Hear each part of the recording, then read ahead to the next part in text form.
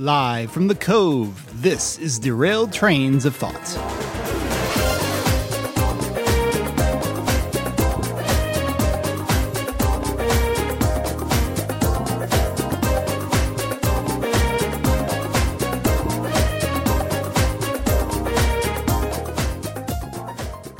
Tim, with a name like the Cove, I thought it would be a little more exciting than some apartment buildings. Yeah, some apartment building.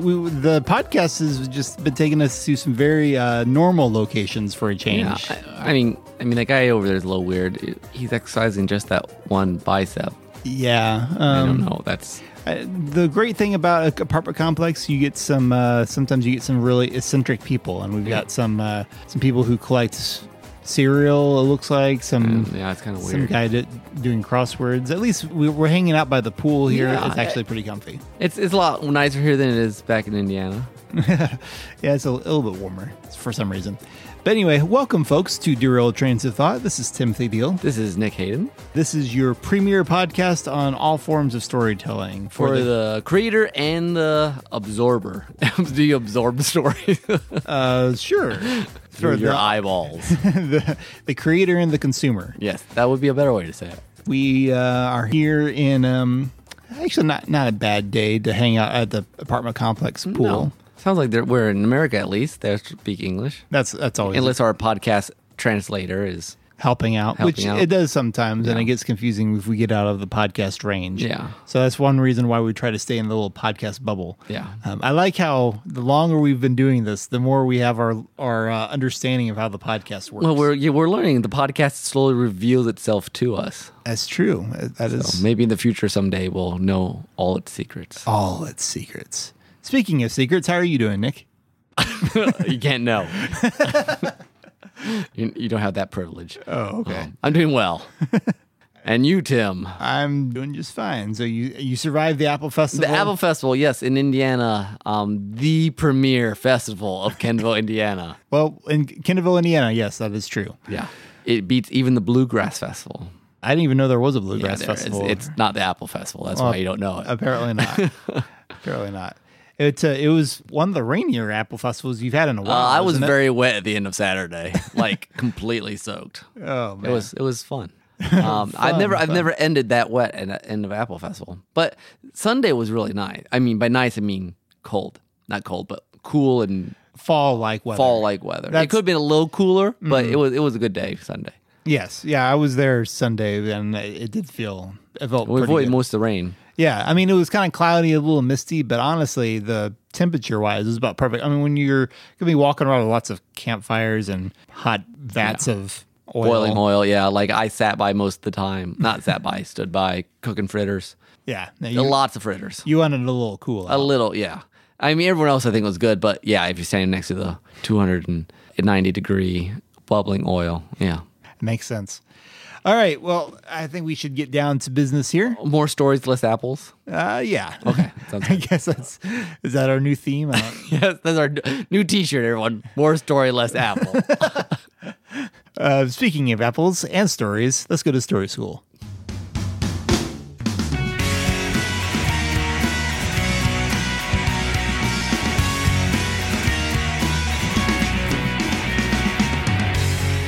You like that smooth transition? That was a wonderful transition, yes. Anywho, this is one of those times where you kind of came up with the topic here for Story School, Nick, so kind of set us up. So here's the long winding intro, is that I read this article on grammar, and it was talking about how grammar is, there'll be rules like, hey, you don't use double negatives or whatever, but it's only a rule as long as people talk like that. And eventually when the people start talking different, the rules change. So it's just talking about, you got these grammar Nazis, like, it's always this way. Well, eventually, it's not that way anymore. Like, you can't say ain't. Eventually, people are all saying ain't, and so it becomes It's in the dictionary now. You don't end with a preposition.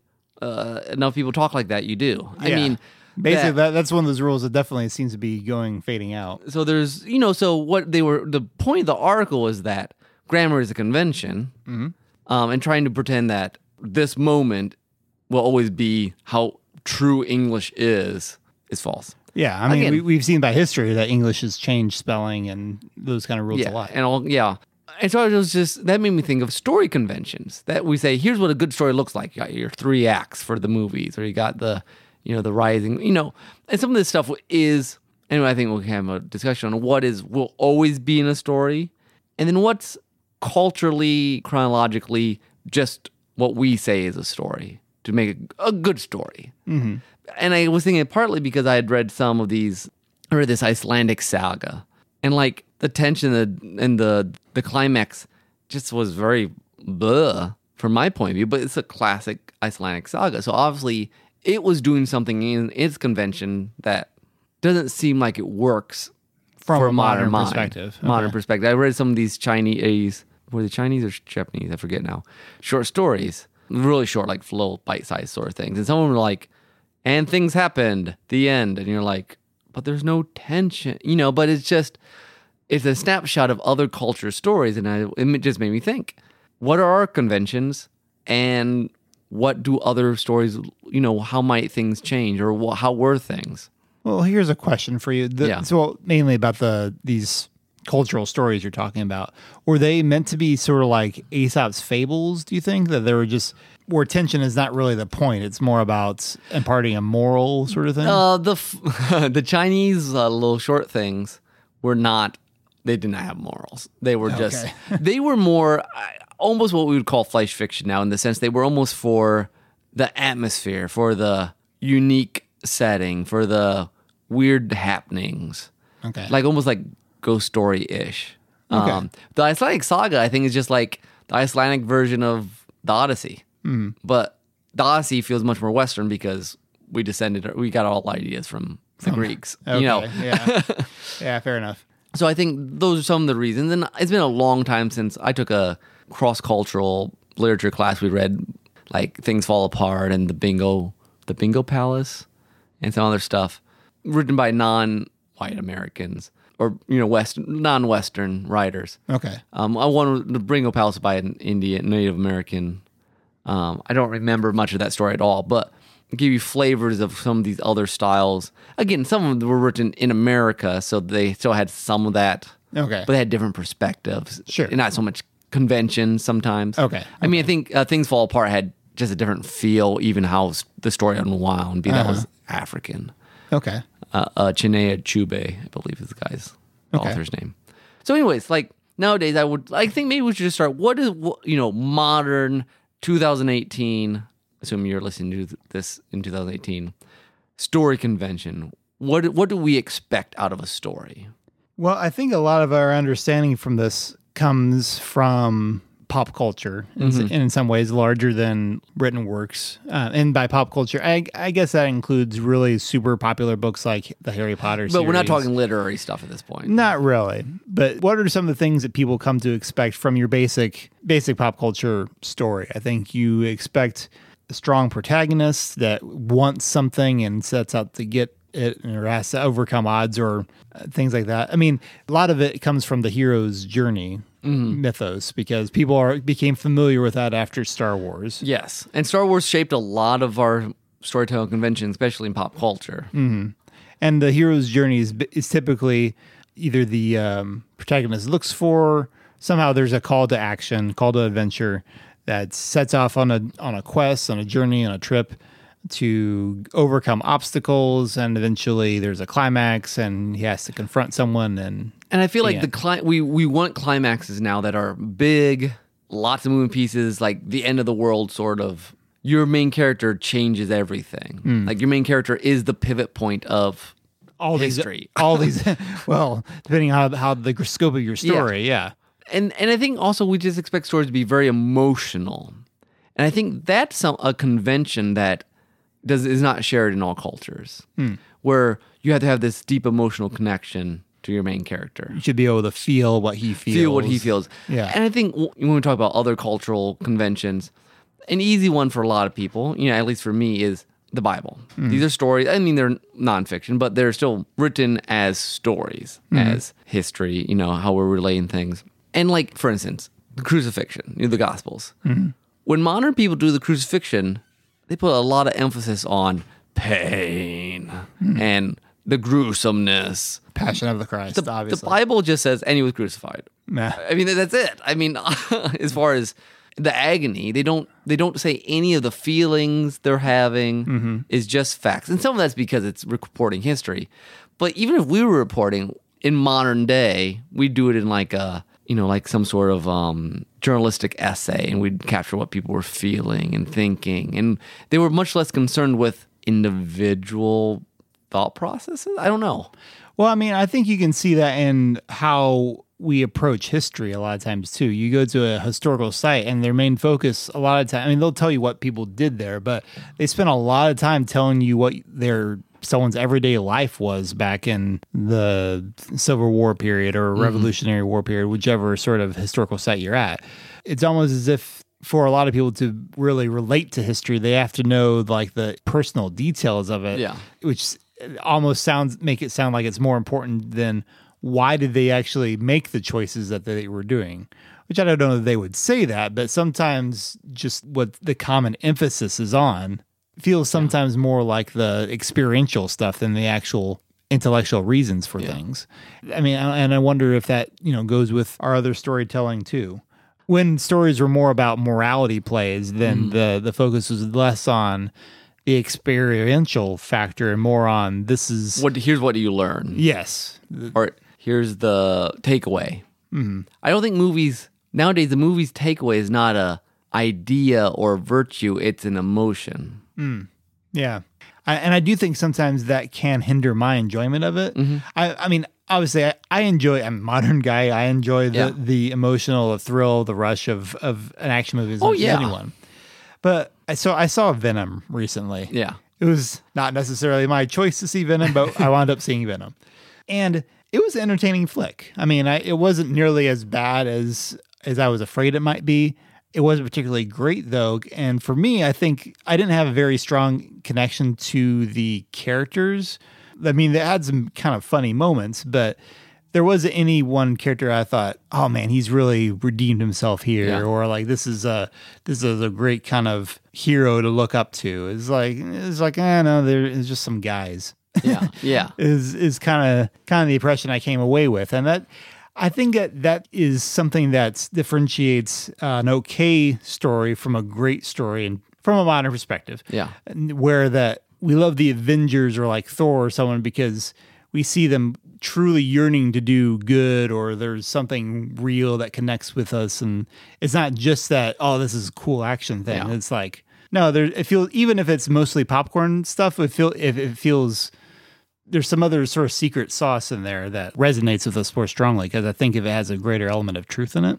I guess another idea, you're just trying to analyze these conventions that we have now.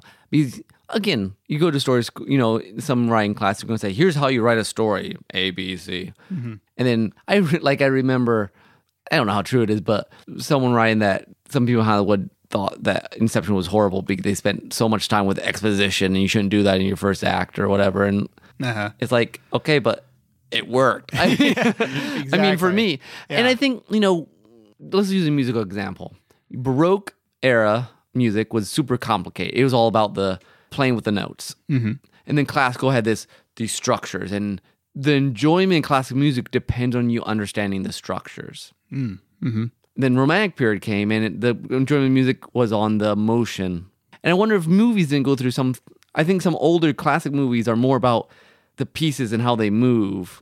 And it could be wrong. I don't know enough classical movies, but I think there's probably times in cultures or even in our own culture where the emphasis is more on how things fit together, how things play within the expected norms and outside of it.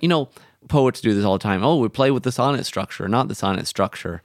Or, you write an epic poem, and so you always have to call the muse to help you. And there's just these things you expect, and you play within them, and that's how you're judged, how well you play within the box. Right. As opposed to later, it's, in romantic music and movies nowadays, how well you can make people feel. I think that makes a lot of sense. And I mean, I'm not an expert as much as, say, our old co-conspirator Brian would be on classical Hollywood stuff. And I would say that some classical Hollywood movies might play with some of this emotional stuff. I mean, there were definitely some soapy movies from back then. I mean, there's always going to be... I mean, even the classical music still has emotion to it. Yeah. You know? Yeah. And there's been pulp fiction and books Yeah. for a very long time too. Yeah. But I definitely agree that there are definitely advantages to working inside a convention, and there are advantages to kind of blending the conventions of not sticking so true to one. I don't think it's a fair criticism sometimes if people say, well, this story didn't do this thing right. This is what stories are supposed to do. And it's like, well, but if it did that thing, then it wouldn't be that story. Exactly. Yeah.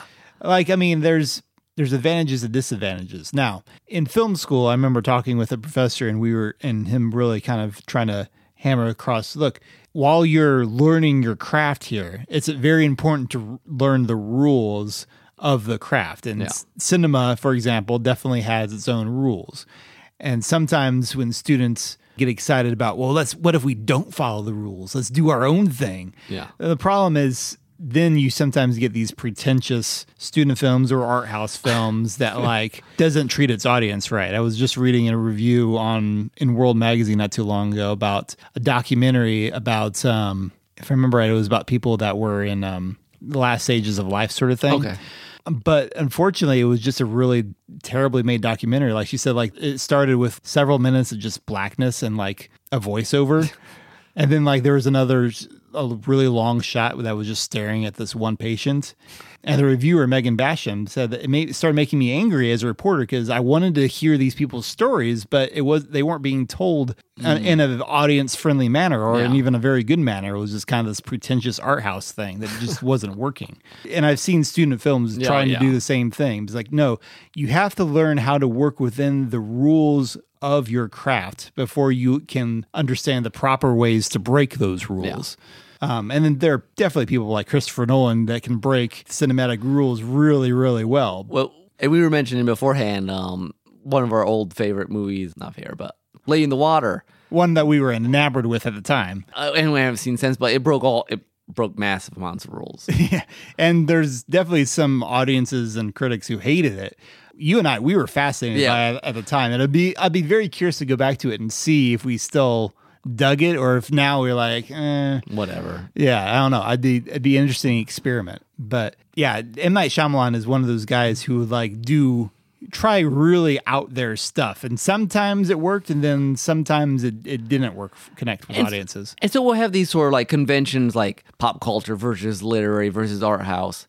But I think you also then see, over time, just certain things that are accepted, like grammar, accepted. Like silent films have a different convention, not just because they're silent, just because what they thought was important to show. That's true. The expectations change for what should be. I mean, if you've been watching movies for all your life, you have such a stronger cinematic vocabulary than the people would have been watching, in the 1940s. Not to say that the 1940s movies were bad or not smart. It's a different vocabulary in a lot of ways. And at the time, they were super popular, the sort of movies everyone wanted to watch because they were meeting the needs of, or they were being what the people wanted. Yeah. Just like language changes, the language of story changes. Exactly. And it's, again, not to say that they're bad. We don't want to get to do the, what I think C.S. Lewis calls intellectual snobbery. Chronological snobbery. Chronological snobbery, thank you, where we assume that all the modern stuff is better and all the old stuff is bad. Not at all. It's just speaks to different cultures in a lot of ways. And I think the creators can benefit from reading things from various eras, various spots. Russian novels I think here's an interesting thing. I think generally, and it changes depending, but I think generally Americans still have, again, superheroes and stuff, it changes 2 or 3 main characters. Mm-hmm. You have maybe cast characters, but like Russian novels, there's like bazillions of characters. And there might be able to be 1 or 2 main ones, but they juggle a lot more characters than most American books do. Were Russian novels serialized? Like yes. Dickens were? Okay, see, I wonder if that makes a big difference. And that's probably part of it too. Because, Dickens, Les Mis, I guess that time period, tons of characters was the language. Because I've noticed if you, in an anime series, the longer it goes on, a lot of them, the longer it goes on, the bigger your cast of characters. And you always have your main ones, but they tend to have lots of side characters that have really interesting stories. But then when you take a step back and you look at the cast photo and you're like, holy cow, this is a lot of people. I suppose, actually, anime is a good example of convention because that's Japanese culture. We have American, and the two have really melded in many ways. Animes and conventions influence American, and American influence anime. Oh, yeah.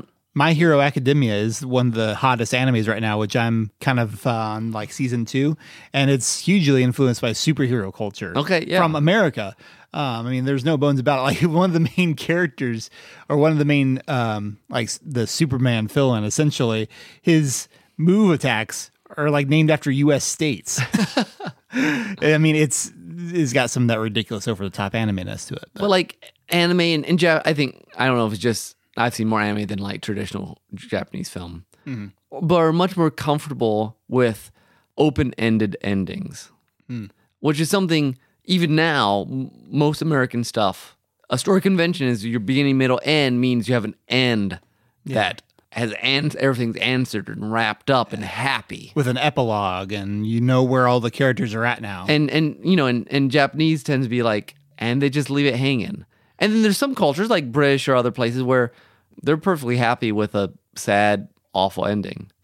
Which American story convention is you end happy. Yeah. If you're going to be mainstream. Again, and we're talking mainly because the problem with story convention is like dialects and language.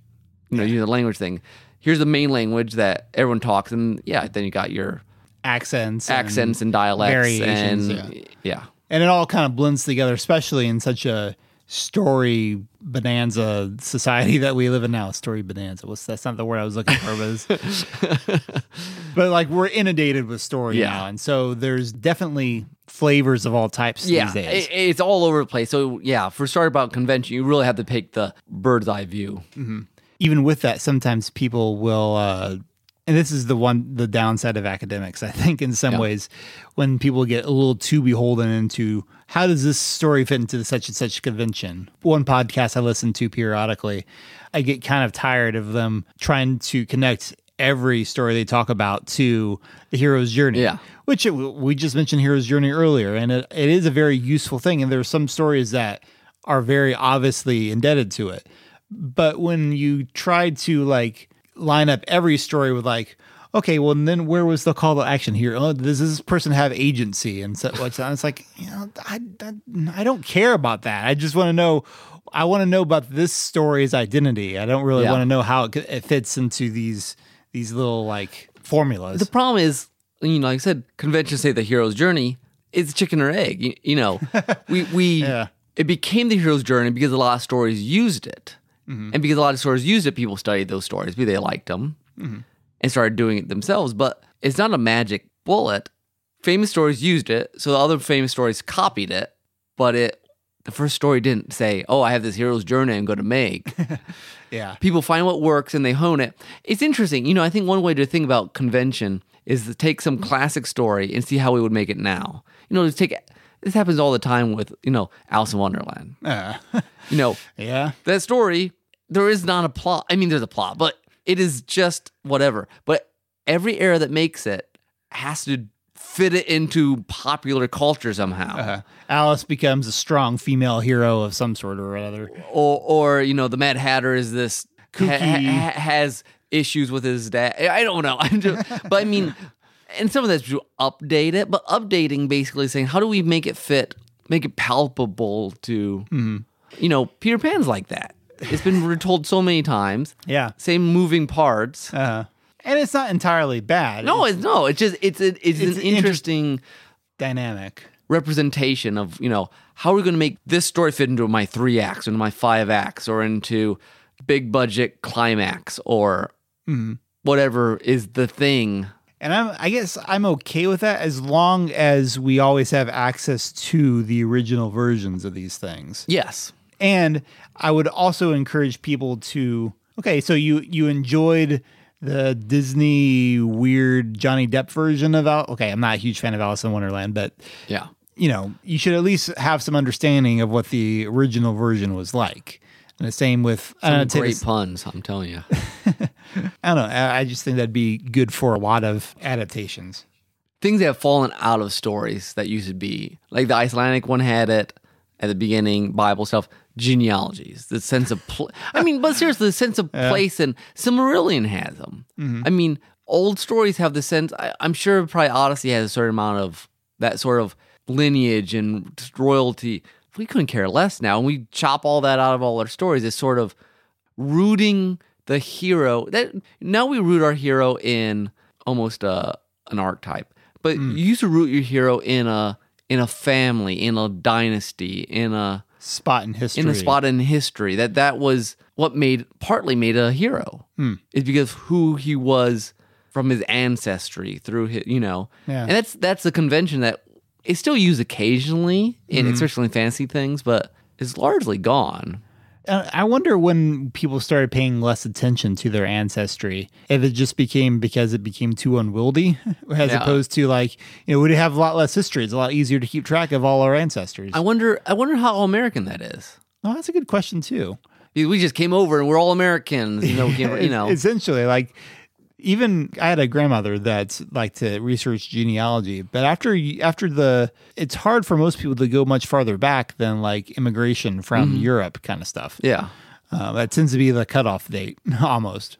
So, that was just one convention that, I've seen in older stuff. Is this, again, even Silmarillion, Tolkien borrows it from old story. Silmarillion is a great example of variety of convention. He writes in 3 or 4 different styles.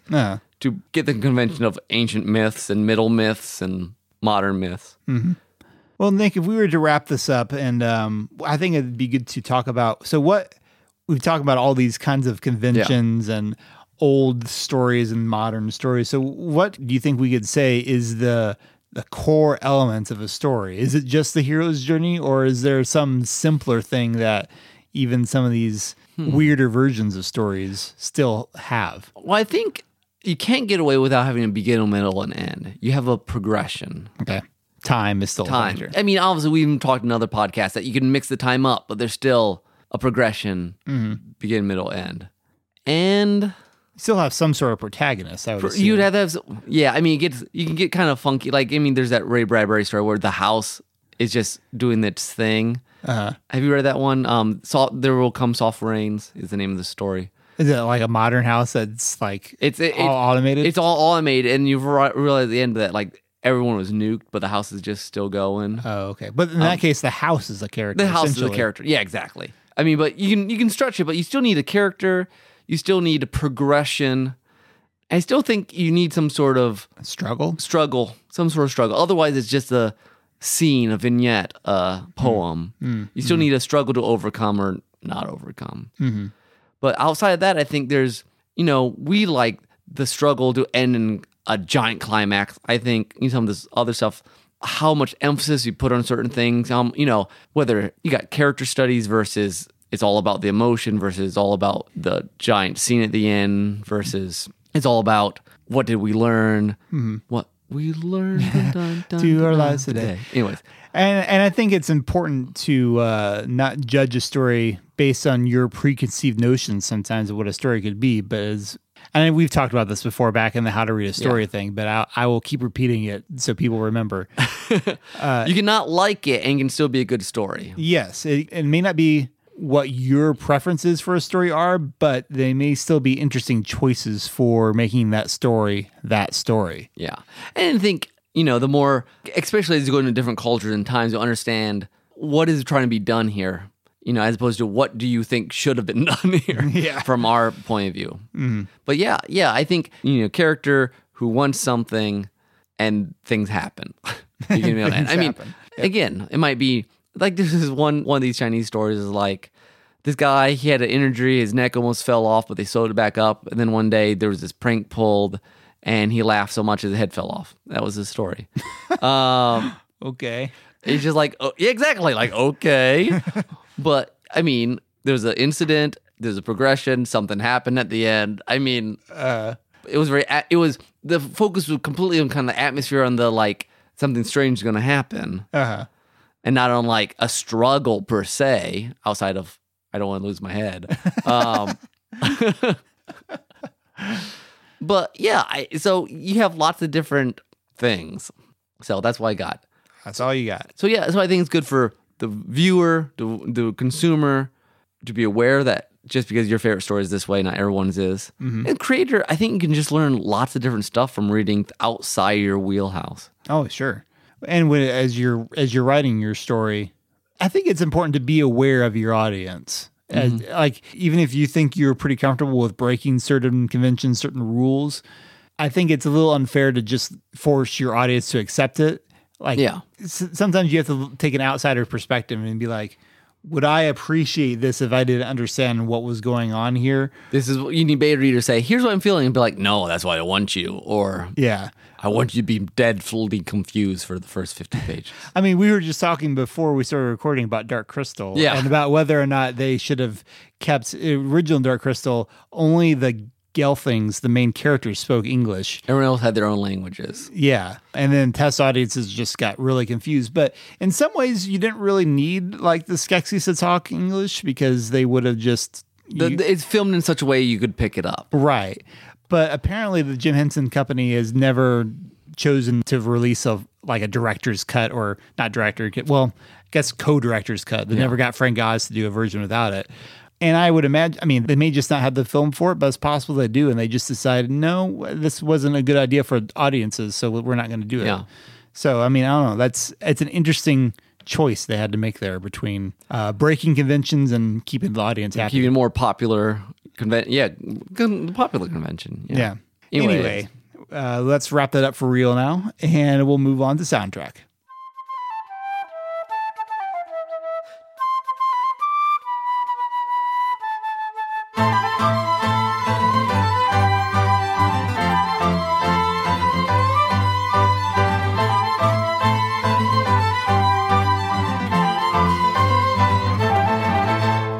Okay, for my soundtrack today, I decided to go with a little jazz, because jazz is a convention, but it also can take many different forms. I mean, improvisation is built into the cake with jazz a lot. That is the language of jazz. It is. It's about exploring what you can do with it. But at the same time, jazz is not necessarily just smooth jazz. There's Latin jazz, or in this case, kind of a honky-tonk jazz. Woohoo. And this song kind of starts off jazzy, then it kind of turns into something else. But this remix is called Honky Town. It is from the OC Remix album Super Mario RPG Window to the Stars, which features a lot of music from Super Mario RPG Legend of the Seven Stars. But this song also has, I think, a little bit of Robo's theme from Chrono Trigger in it. Nice. The remixer is Weisty, I'm not sure how you say his name, with some help from Expert Novice. And I hope you enjoy.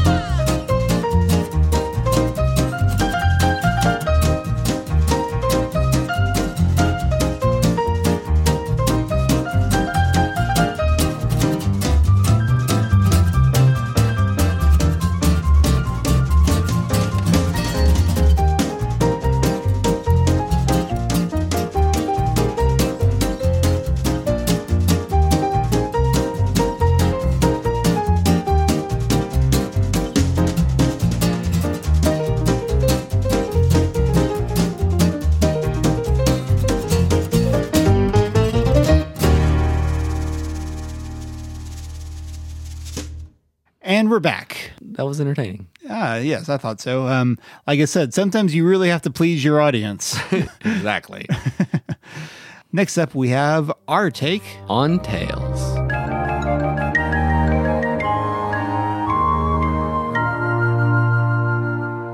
Now, you may be thinking, you guys just did this last episode. Well, sort of. Yes, we did movies. We did summer movies, but it's been a while since we've really sunk our teeth into a book to talk about. And although technically this is going to be Nick's take on Tales, Yes. a little more than mine. So what do you have to talk about next? All right, because I thought combined with our story school, there's these things called Penguin's Little Black Classics. And they're these little tiny, you can't see I'm holding them up, little tiny black books. They're about 50 pages. And there's a collection of 80 of them I asked for my birthday and got. And I was super excited because they're just the range of cultures and time periods and styles. And it's just basically like, hey, and here's a snapshot of literature. In booklet form. In booklet form. And I'm like, oh, this is cool. I can just read 50 pages of this and 50 pages of that. And I've read like 7 or 8 of them now. And I thought it'd be fun to just kind of do a rapid fire thing. You can buy them individually if one piques your interest. And since we're talking about story conventions, is kind of have a more, we were kind of talking about different cultures and different styles. I thought this was a good time to kind of sneak in my story school on these. Story school? You mean your take? Oh, my take on Tales, yes. So the first one is my least favorite so far. It's called Mrs. Rosie and the Priest. It's actually Tales from the Decameron, which is this famous Italian classic. It has 100 stories. That's why it's called the Decameron, by Giovanni Boccaccio. I butchered the Italian. These are ridiculously bawdy stories. Ooh. They're like the raunchy comedies. Seriously, they fit right in with any raunchy comedy movie. One of them was kind of funny. The rest of them just like, why am I reading these? It's the first book. I gotta get through it just for completeness sake. They're not explicit, but they're just a lot of innuendo. A lot. Kind of like the Three Musketeers was? No, worse than that. Okay. But so I don't really recommend that, except maybe just for the sort of short Awareness. story style. It's kind of an interesting style, I guess, but not my cup of tea. I remember I took the Decameron. Be like, my grandma had all these classics. This would be fun. 100 stories. This would be exciting. Kind of like Handmaid's Tales, where these people are just sharing 10 stories each. I took it to Brazil with me the first time, thinking it was going to be like a good classic book, and it wasn't. So I stopped. And your missionary in-laws were like, First time they met me, yeah. And you're like, sorry, I don't have anything good to talk about. Yeah, exactly. So there's that. Italian, what years are this? These are like from the 1300s. Oh, that one was? Yeah. Oh, wow. So yeah, Quite old. But, it's interesting to come up with 100 of this. Almost all the stories about basically relationships between guys and girls. It's kind of funny that survived that long, of all things. That's before Gutenberg Press, isn't it? Yeah.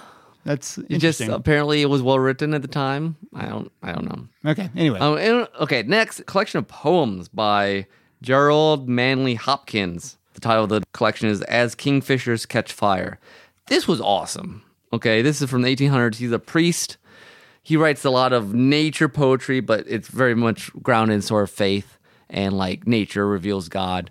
Very interesting stylings. I guess when he was alive, most people didn't think much of his poetry, but it's good stuff. It's hard to understand. At the end are some journal entries of his, where he's just constantly describing nature. And I'm reading these things I don't even know how you would. I kind of know what you're talking about. He's super visually detailed about clouds and snow, how it lays on the ground. And I'm way over I'm not a visual writer. You can tell that was how he connected with the world. okay. Anyways, very unique poetry. I would recommend that, even if you don't like poetry. Third is the Saga of Gunnlaug Serpent Tongue. This is the Icelandic saga. I love the name. Yes, written in, I guess it was an oral story originally, written down in about 1300, but the action is set in 1000 AD. Ooh. This one was weird. So wait. It was written in 1300, but Written down, but the action takes place in 1000. so it was a historical fiction, basically, when it was Well, written. unless it was oral tradition before that, so maybe it was just kept okay. from all that time ago. Okay, I got you. But you got tribes, you got, it feels very much like it's sort of like a Odyssey, or more like a Beowulf, I guess. Okay. But there's nothing supernatural or anything. It's like this guy falls in love and then he goes on this trip. He says, I'll be back soon. And then he hangs out. And he's called the Serpent Tongue because apparently he has these really biting like poem insults. So he like the Serpent Tongue. And the poetry is very strange from our point of view. I mean, so it's he's sort of an expert at rap battles is what it sounds like. Kind of, yeah. Anyways, it's very interesting, but it's very old school. I wouldn't read it except for the experience. On Murder Considered as One of the Fine Arts by Thomas De Quincey. It's like this satire about, as if he's writing to this, I think, like Hell's Club about murder is like a fine art, and here's some of the best examples of it throughout history. And it's very much like, sort of like a modest proposal, screw tape letter sort of thing. Okay. From 1700s. That was pretty fun. That was interesting. Huh. Okay. Actually, Nietzsche had aphorisms on love and hate, just some of his thoughts on things. I really enjoyed. Really? Like, Nietzsche had a lot of... this is the first Nietzsche I read. A lot of truth. Like, I don't agree with his point of view, but he was very perceptive about humanity in lots of ways. But, like, it ends at certain places that I would push it farther. Okay. You mean towards redemption? Like, he sees very much a sinful area man, but, like, everything's just about power. Everything's put in terms of power and... Okay. Like, one of the more interesting things he talks about, if someone does something nice to you, you have to do something nice to them. It's like a version of revenge, because otherwise they have power over you if they do something nice, but you don't pay them back. Okay. With a... Yeah. Anyways, very perceptive, but, like, not from a Christian point of view, like a half-truth or whatever. But I really enjoyed it. I thought it was like reading Proverbs, kind of, but... So was it all atheistic. philosophical then? It was written almost like the Book of Proverbs in many ways. Okay. Like little just thoughts that were kind of grouped together in Interesting ideas. Well, almost my favorite so far, and most surprising, is this thing called Traffic by John Ruskin. It's basically two essays, one called Traffic, one called The Roots of Honor. And they're essays or things he wrote, I don't know, 1800s or whatever. Yeah, early 1800s or mid 1800s. One is about, like, what kind of architecture should the new exchange be built in? And he basically just, like, took him to task about only being cared about money. And it's very much social commentary on money and society that I think is still applicable in many ways. And I'd never heard of this guy at all. And I was very happy to read that one. Where is he from? And I think it's English. English? Okay. With the name like Ruskin, I wasn't sure. Yeah, it's European at least, and I think it's English. London, yeah. Okay. And then finally, Wailing Ghosts is a collection of Chinese stories by Pu Songling. Ghost stories? Not all ghost stories, but a lot of them, 1600s. Well, you know, the guy with his head that fell off I mentioned. Some monsters just showing up randomly. There's one really pretty good story about, like, this guy who marries this kind of fairy, and then he finally leaves and he can never go back, and there's all kind of sad at the end. Just one time when, like, this guy makes a deal with these this guy exorcises spirits from this house. I mean, sometimes it's like just things happen and you feel like, okay. But they're all kind of just, it's like supernatural intermingling with real life, sort of little snippets. Flash fictions are all super short. So that was just my rapid fire little black classics. I would actually recommend, they're like just a couple dollars if you want any one of these. So you don't have to get the big collection in order to read some of them. And there's a lot more. There's histories coming up that I need to read, and there's like one on Caligula coming up. And so that was like was seven. Seven of them. Yeah. How many are in your collection? Mine are 80. I think they made 120 altogether. Wow. In England, you can get each of them for £1. Okay. That was the whole thing. A couple of dollars here. Okay. By extra shipping, Amazon, and all that stuff. But that was kind of their selling point in England. That it's like, I guess originally when Penguin started, things were £1. This was like some anniversary. Okay. And they made, and it's a cool way to just kind of see a wide range of different styles of not just stories, but just how people communicated throughout history, throughout different places. And when I'm done with all of them, I mean, the communists, some Marx, there's Greek myths, there's Russian short stories, there's poetry from Japan. So yeah, I'll keep you up to date whether you want to or not. Yeah, it's one of those things that I'm more interested that you're interested in than reading it yourself. Yeah, exactly. They're 50 pages, so something like between books, I'll just read one. Even if it's boring, it's not that long. Okay. So, and normally they're interesting enough just for me, they're interesting enough just as an experience, as like, what is this thing? So it's almost like the Cliff Notes, a collection of Cliff Notes almost. It's like a survey of world writing. A world tour of A writing. world tour. It really is. And it's kind of interesting. Maybe there's some stuff that's pretty modern. And some stuff that's like, I think Modest Proposal's next with me, Jonathan Okay. Swift. Okay. That and one other thing you wrote because they try to fill up the 50 pages. Gotcha. All right, that's what I got. Okay. That's to counteract the superhero movies from last episode. You got really artsy, or Yep, yeah, I got real artsy. or literary, I guess, to be more accurate. Well, I don't have. I guess this could be considered a take on Tales, but it's also. But I'm also kind of tying it into a previously on. Way back, I can't believe it was this far back. Back in episode 16. Man, we were babies back then. Yeah, I know. Way back then, we talked about interactive fiction, and we talked a lot about like choose your own adventure books, video games. We touched a little bit on tabletop with like role playing games, Dungeons and Dragons and Pathfinder, which I guess is still a pretty big thing.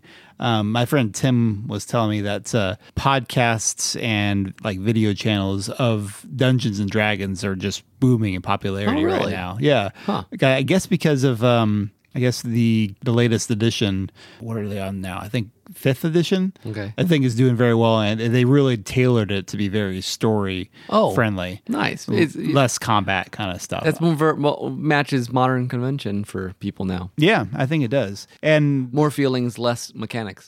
that's probably that's true actually. But I mean, it is a really interesting way of having a bunch of improvisational storytelling. Yeah. Having a bunch of players together to do that.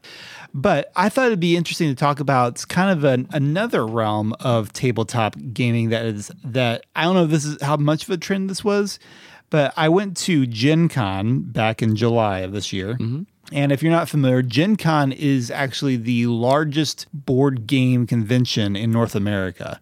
And it's right in our backyard down in Indianapolis every year.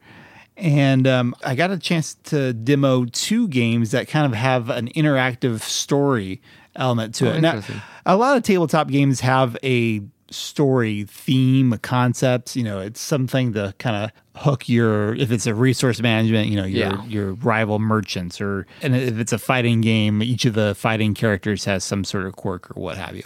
But these kinds of demos I want to talk about were quite different. Now, one of them was just straight up choose your own adventure, the board game. I played from the library the one called something about a house, Dangerous House, or Yeah, I think that was probably the same one I did. Natasha got the library. We played like the first chapter of it. And it's kind of fun because you've got like the cards, and then you'll say if you want to go this direction, go to flip the card, such and such. And you can get items, and you collect items. You have got a little psychic meter. Yeah, so in danger, you roll your it's.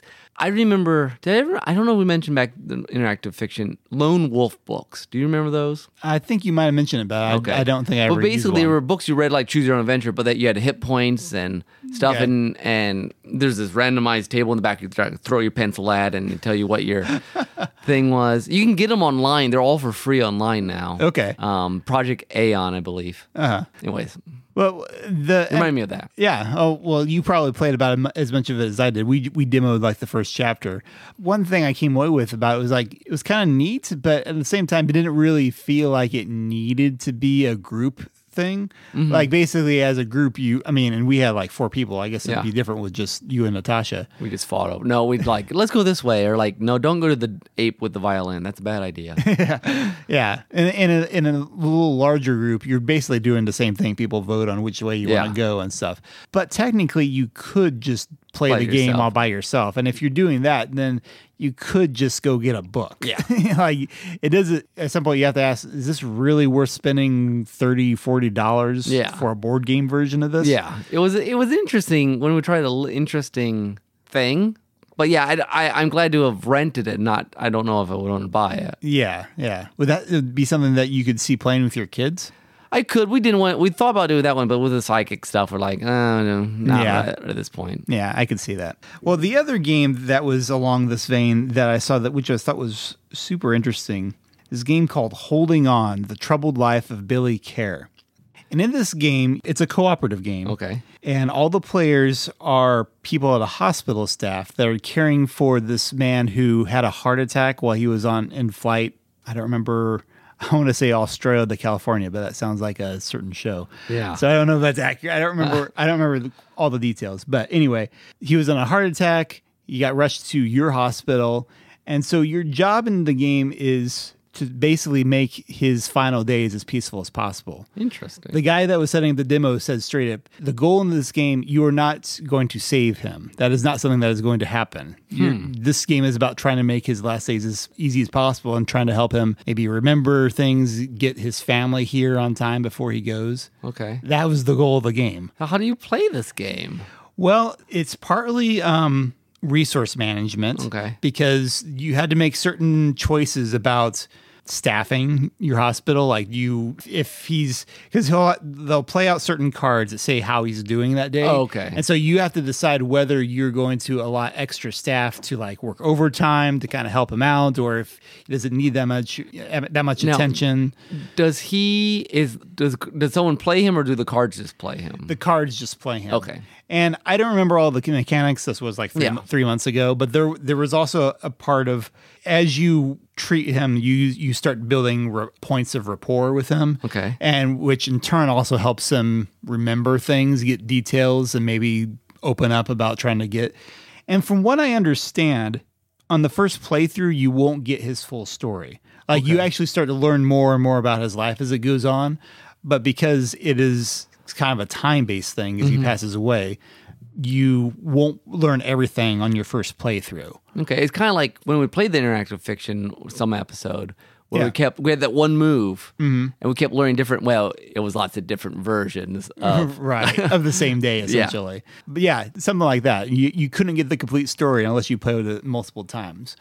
But I thought this was fascinating, and I imagine part of it may have been, I can almost imagine this being developed by someone who used to work at a hospital. Yeah. It's like, people need to know what this is like, of the whole, because your staff can get worn out if he has to work overtime too much. But is it a game, do you think, that would create empathy?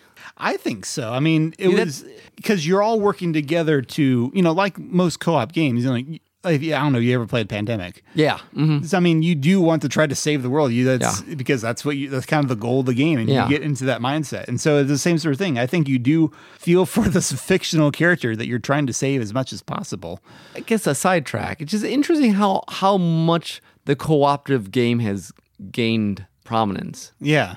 Like growing up, everything was against each other. That was just how you played games. Well, I guess this may go along with the rise of European styles of board games, because I remember I read an article a while back that kind of put this into perspective, that a lot of American board games always have had this kind of competitive thing because that's American, whereas in Europe, and particularly in Germany, which, as I mentioned, Gen Con is the largest one in North America. Germany has the largest board game convention in the world right now. Because they make a lot of board games. Yeah, but their purpose was much more non-combative, because this is something that an industry that really developed after World War II. Yeah. And so their whole focus as a country is much less on conflict and now much more on trying to cooperate in peace. So that's why Europe is where you get a lot of these resource building kind of games.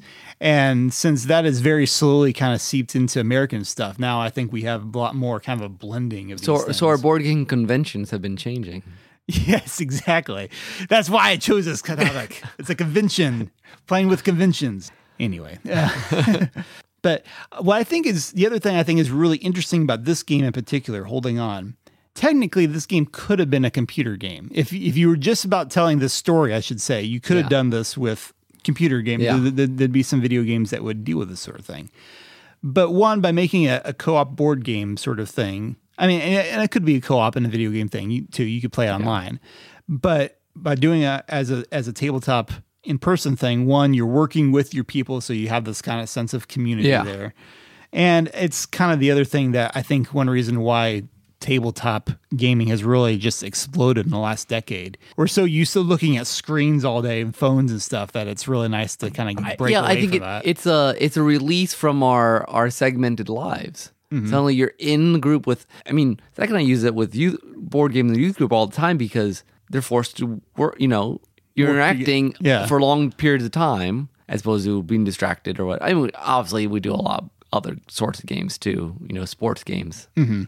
But it's a unique experience. And anyway, I just thought that was fascinating. I mean, those are like 2 games of all the games I demoed several other ones. But fiction, interactive fiction, and where the story was a lot more the focus than I'd seen before. So I think it'd be kind of cool to see that. I hope that's a trend that continues. Yeah, awesome. So with that, I think that will do it for us this time around. It's getting kind of dark out here. Yeah, it's kind of weird. I don't know. That pool is looking very mystical all of a sudden. That guy, I guess he's like the maintenance guy or something. He seems kind of like furtive and worried today. And yet he kind of reminds me of John Adams for some weird reason. Yeah, it's pretty strange. I can't put my finger on it.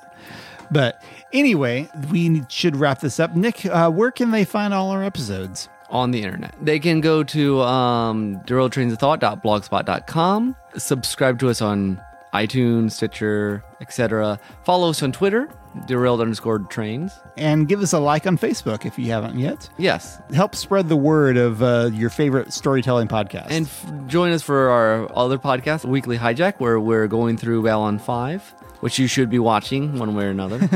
It is available on Amazon Prime. Yes. We were like pushing that. I know. J. Michael Straczynski should really give us a cut, like maybe a penny per episode or something. Yeah, or I'll just take I don't know, I was thinking something cool, some sort of prop, a PBG or something like that. Ooh, I want a data crystal. Oh, I'll take a data crystal. I want a data. I really wish they'd make like data crystal flash drives. That'd be the coolest thing ever. I just wanted one of those sticks that Marcus runs around with.